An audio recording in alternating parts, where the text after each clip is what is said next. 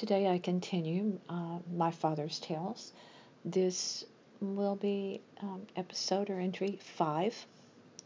It's noon, so usually I'm talking about my father with my coffee, but today I am not. It's almost lunchtime. And yesterday I talked a lot about my dad and boating and how he loved boats. He loved the water. He loved the outdoors.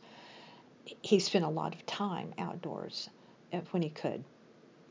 And one of the things that when I was talking about all of the boats he had, one thing that I failed to talk about was a funny thing that both my mom and dad like to talk about this story. They, for a short time, a very short time, they also owned, or he did, a sailboat. All of this, the boating was all my dad. But my mom was a good sport about stuff. She really was. And she liked, as I said yesterday, she loved driving the boat for people to ski and did that very well. But they owned this sailboat for a very short time. So I don't have any personal memories of being on the sailboat because they got rid of it. But they took it out, just the two of them. Thought it would be a great idea to go out sailing. And they had a great time, they said. Spent all day sailing around Eagle Mountain Lake until one thing happened unexpectedly. They lost wind. And very much out of character for my father, he had no backup. He typically had backup. He was prepared. In his vehicles, he always had a flashlight. He loved flashlights. And he had a rope. He had a towing rope. So if he needed to be towed or someone else needed to be towed, he had jumper cables. He had a toolbox with tools for spark plug, stuff. He had water for the thing that holds the water in your car. Uh, he was prepared.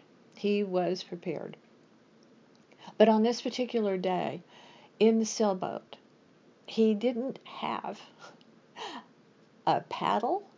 They had no paddles, and they had no trolling motor. They had nothing but the sail. It was just, let's go sailing. And the wind died down, and the wind never picked up. And it got later and later and later, and darkness fell. And they kept waiting for the wind to pick back up. He had a good sense of where he needed to be. They weren't lost on the lake. They just had no way to get off the lake. And as the darkness fell upon them, boats would pass them, and they could, voices carry on water. It's even where we are with the intercoastal. We're on the Atlantic intercoastal section of the Atlantic Ocean, and when people, especially depending on the direction of the wind, we could hear them on their boats as we sit in our outdoor room. We can hear every word they say. And so, and they said this one big yacht went perilously close to them, and they could hear them. And as the boat went past, they said, "Did you see that crazy son of a bitch that's sitting there?" But they didn't offer to help him. I guess they weren't waving for help or anything, knowing how much pride my dad had. He was probably, when the hell freezes over, we're gonna wait for the wind. But the wind finally did pick up as night went on, and they were able to sail on back to shore. But he was never, ever, ever, no matter what boat he had, no matter the size of it, even the cabin cruiser, he had paddles. He had paddles. So, but they could tell it. Both he and my mom could tell it in such a funny way that you could just see them on the water with no paddles. But my dad was such an amazing individual when he had a heart attack at 50. He Luckily, it was mild in nature. He was hospitalized and underwent a lot of testing and procedures, but he was able to manage his condition on with medication. And but he was a smoker at that time. When I was a kid, he smoked Camel cigarettes, the worst ever.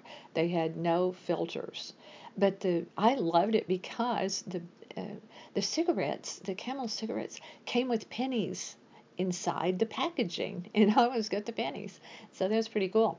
But once again, when they said no more smoking, and at that time he smoked Tarrington, Tarrington cigarettes, and uh, and he smoked.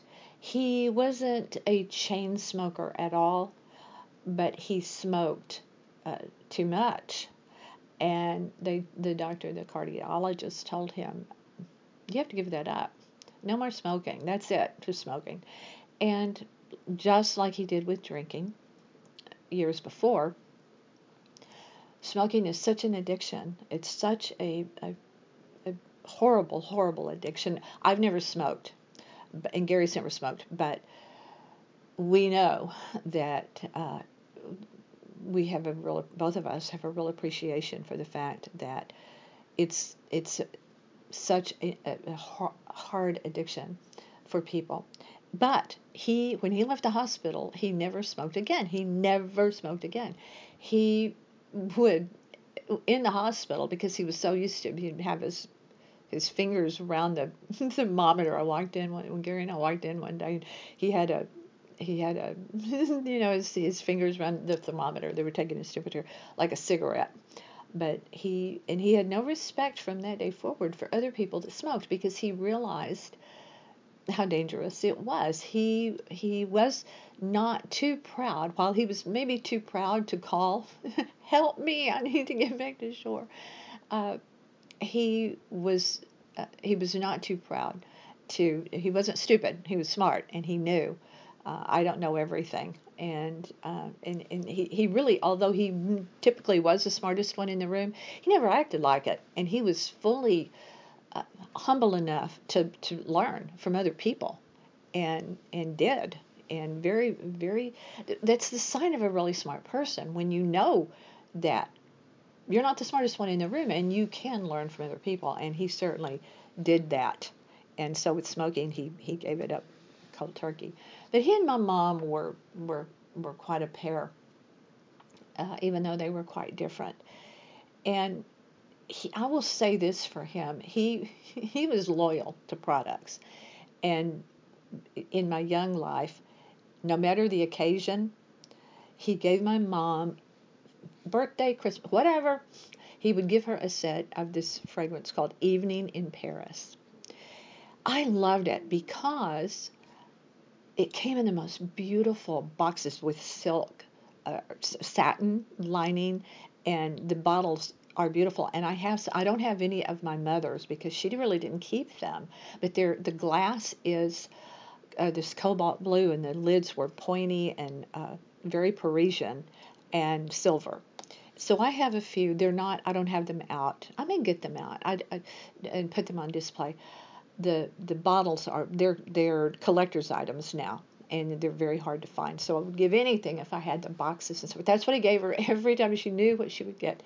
But he liked to shop later years when he stopped doing that, and she finally, I guess, hinted around that I have enough to last a lifetime, so maybe you could get something else. But he always shopped on Christmas Eve, and he loved doing that because he said everyone was really nice. You would think that they wouldn't be, but the clerks were really nice.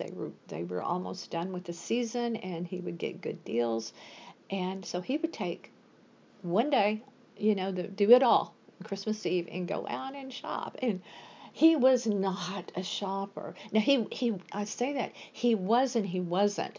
He was a shopper in a way, because there was a publication called The Shopper, and that's all it was, classified ads. It was this whole paper, and he would pour over it, and I never really got it. I was a newspaper reader as a kid along with him because he read morning, evening. He read newspapers like crazy, and as did I. I don't know if it was because of him, but I loved reading the newspapers as a young child, and continued that as it then became my career being at a newspaper. But uh, he shopped the classifieds like crazy, and he would go and get deals on things that he wanted to get.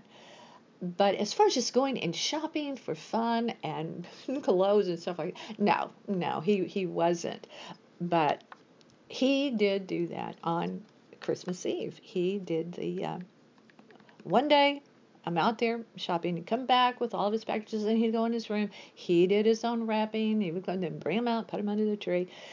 It was awesome. It was really fun, and we got a big. No matter what he got, I still have right now the last Christmas present he bought me, and it was it wasn't a perfume that I wore, but he thought that it was, and I still have it. I still have the bottle of perfume that he bought me in 2000. My very last Christmas present from him. But he he did very cool things. My dad, he unexpected things, I guess. While he did fish fries and he did barbecue and this sort of thing, he was not one to get in there and cook with my mother. Probably my mother didn't really. Well, I know she didn't. She didn't want really help cooking. She didn't mind being in the kitchen with her, and I would be there watching her, and that was fine. I would sit on the counter and watch her and talk to her and stuff while she cooked. But she didn't want help. If you wanted to cook, and my older sister always loved to cook, so my mother let her when she wanted to, but my mother wasn't in there. She was like, well, get after it, go do it.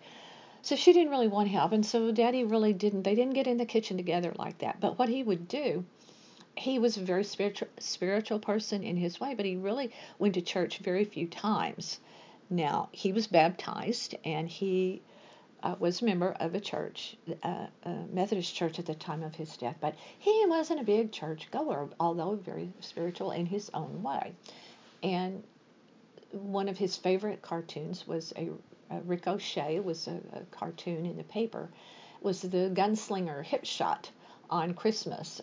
He was like the gunslinger of this little town, and he would go past the church on Christmas morning while all the townspeople were going into the church, and and so forth, and then Hipshot would ride up to the top of the mountain and said, something to the effect of, "Sorry, I'm late, boss." In other words, he was talking to God on the top of the mountain, and it was very cool. And that was my dad's favorite cartoon in the paper, and they ran it. The cartoonists ran it every year at Christmas.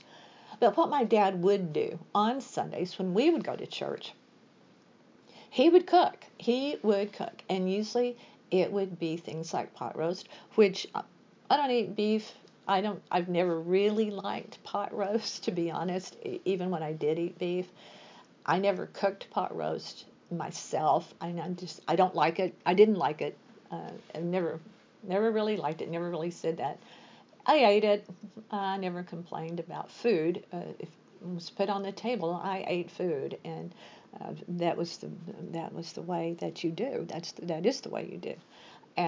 But he would make the most delicious food, whatever that was, fried chicken, potatoes, and he would do it all, himself. And we would come home from church and change out of our church clothes into something else, and have the most delicious lunch prepared by Daddy.